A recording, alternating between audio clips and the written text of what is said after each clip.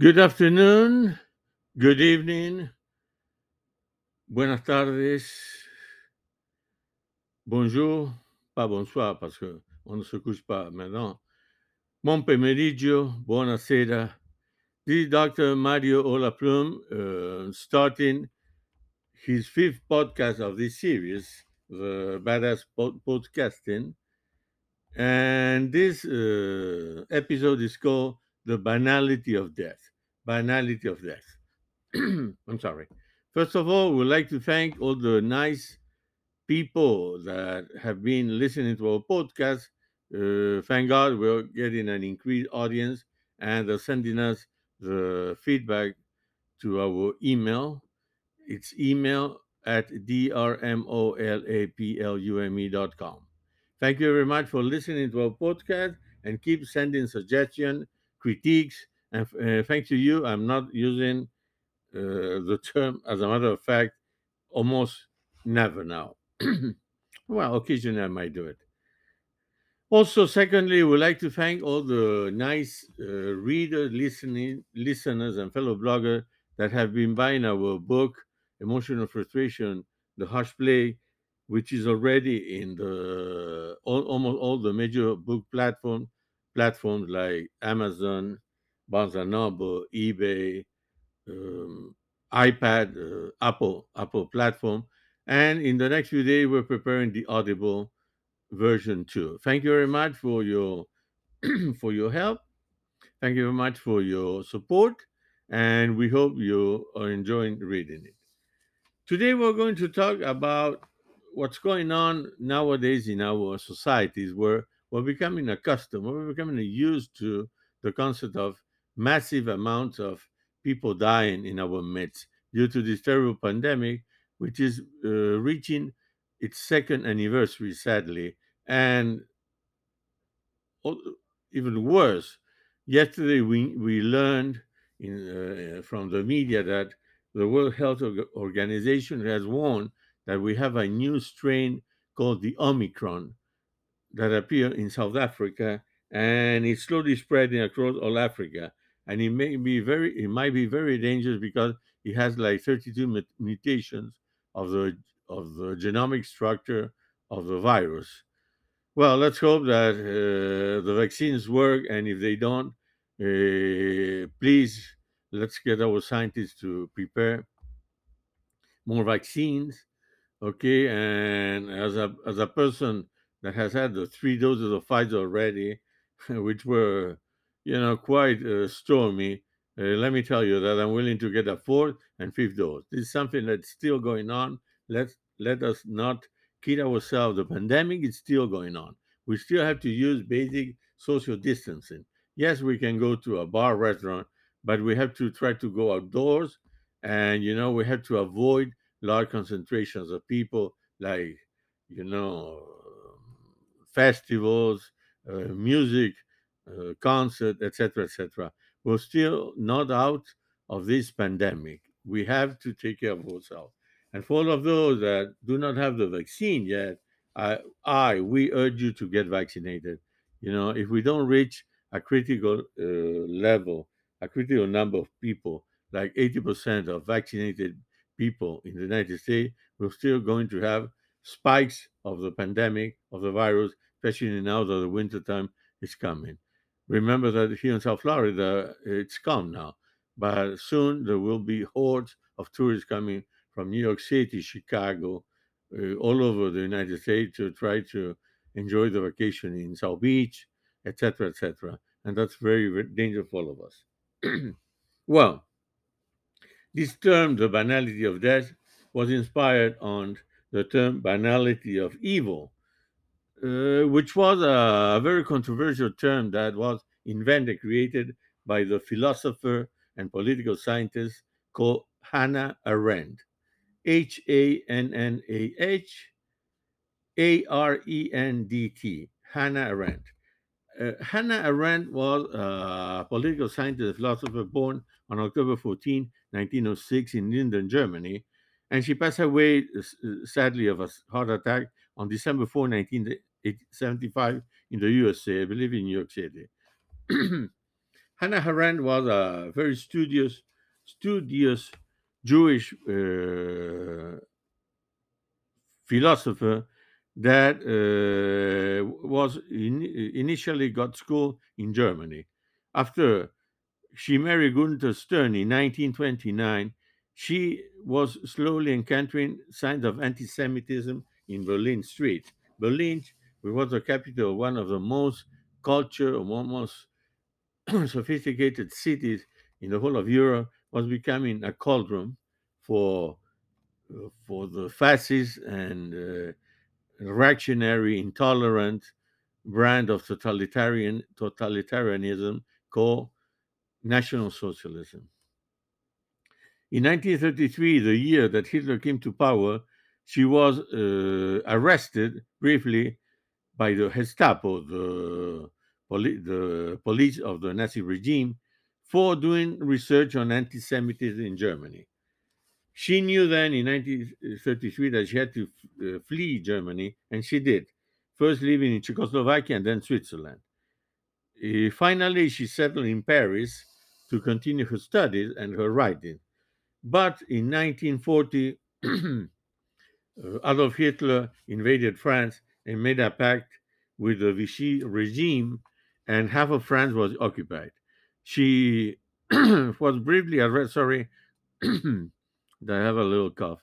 She was briefly arrested, but she could escape to the United States, where she spent the rest of her life.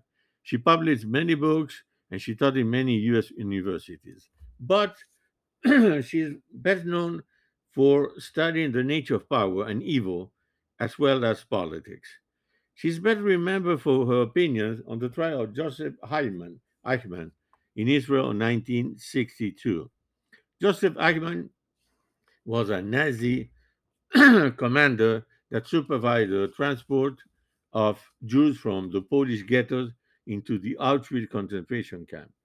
He fled after the war to Argentina, where many Nazis got refuge thanks to the connection with the local German community and the complicity of the Peronist regime, who got paid a lot of money for the refuge service. Heidemann fled to Argentina, where he supposedly led a quiet life in the northern city of Sadate, working in the Ford auto plant there. But the Israeli Secret Service, the Mossad, got wind of his location, and in a very daring operation, and there are films and books about it, very nice. I'm sorry. I remember as a child I saw an account in the Reader's Digest. The Mossad staged a very planned and very smart kidnapping operation, and he was swiftly taken to Israel in 1960, where he spent 2 years in jail. In 1962, finally, he got a public trial, the last public trial of the Nazi hierarchy, and the many accounts of the proceedings. Hannah Arendt was a witness of those proceedings. What's really striking is that Eichmann, this criminal, tried to pass himself in a very mischievous way for just a simple logistic engineer that was controlling the movement of trains and making sure that they were run on time. There was there was a certain ordinary trait to him. There was a banality to his demeanor. And Anna Arendt then coined the term in her dispatch because she was working for several news organizations in the USA, and she coined the term banality of evil, the ordinary state of this man who seemed to be a mediocre bureaucrat and that nonetheless committed so many heinous crimes against humanity. At the time, I'm sorry, at the time, Hannah Arendt was very criticized by the some part of the American press and the intelligentsia because it seemed that she was downplaying the severity of the Holocaust and the Nazi crime. On the contrary, she was explaining how a supposedly simple man, an obscure bureaucrat, could, in a rather mechanical, in a rather in a rather nonchalant way, supervise and promote the demise of millions of innocent people. And she turned our attention off to the fact that not all evil people are manifestly so. They're not all that those monsters we see in society, in the Netflix series, in the TV. Okay, they're quite ordinary. Like many of the serial killers that have been that have appeared here in the United States. There seemed to be an ordinary guy down the street, minding his business, and he, rarely she, was capable of terrible crimes.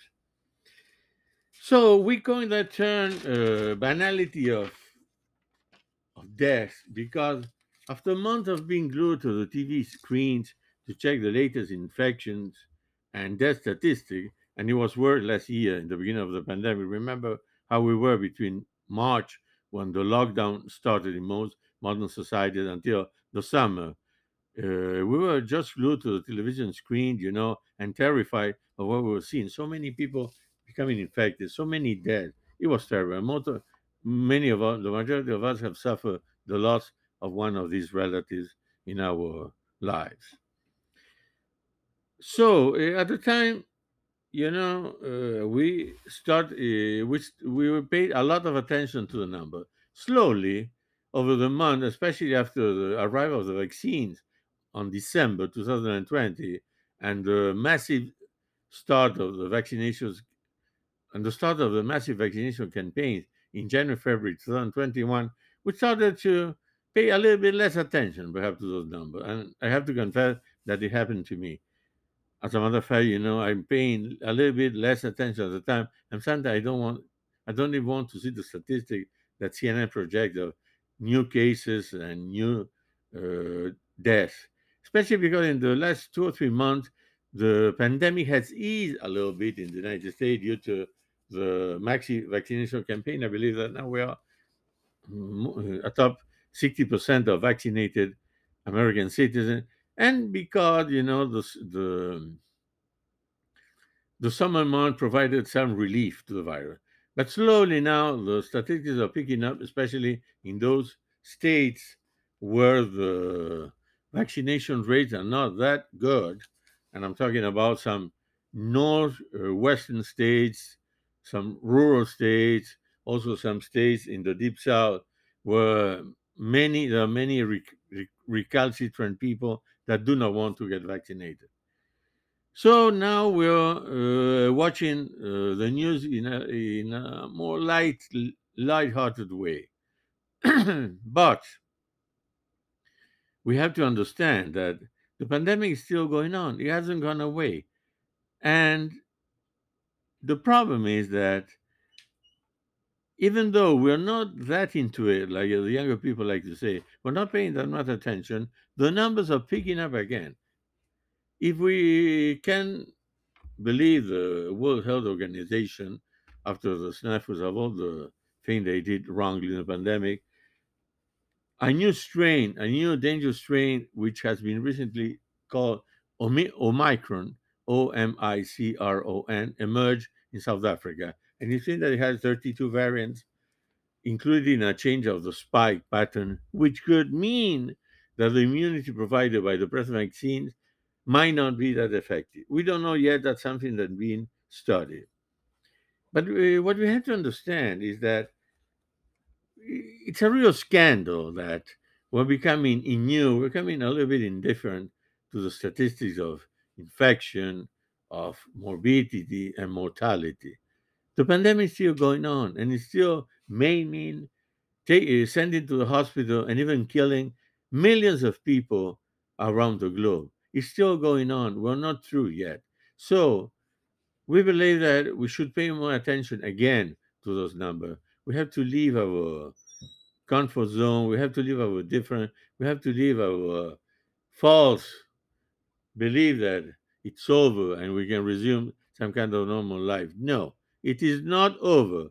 The pandemic is not over, and it won't be for several months already.